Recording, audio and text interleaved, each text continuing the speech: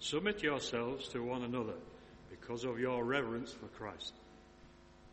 Wives, submit your husbands as to the Lord, for a husband has authority over his wife, just as Christ has authority over the church, and Christ is himself the Saviour of the church, his body.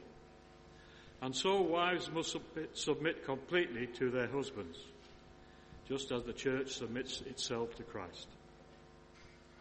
Husbands, love your wives just as Christ loved the church and gave his life for it. He did this to dedicate the church to God by his word, after making it clean by washing it in water, in order to present the church to himself in all its beauty, pure and faultless, without spot or wrinkle or any other imperfection. Men ought to love their wives just as they love their own bodies. A man who loves his wife loves himself. No one ever hates his own body.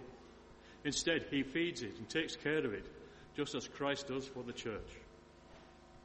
For we are members of his body, as the scripture says.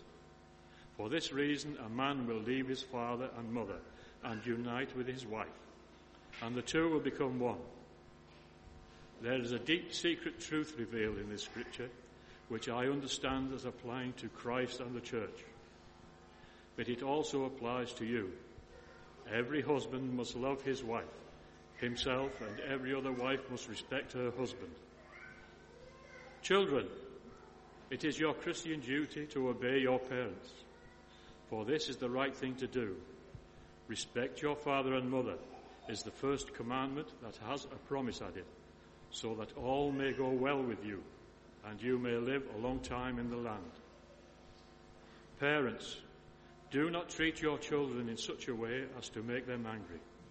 Instead, bring them up with Christian discipline and instruction. This is the word of the Lord. Thanks be to God.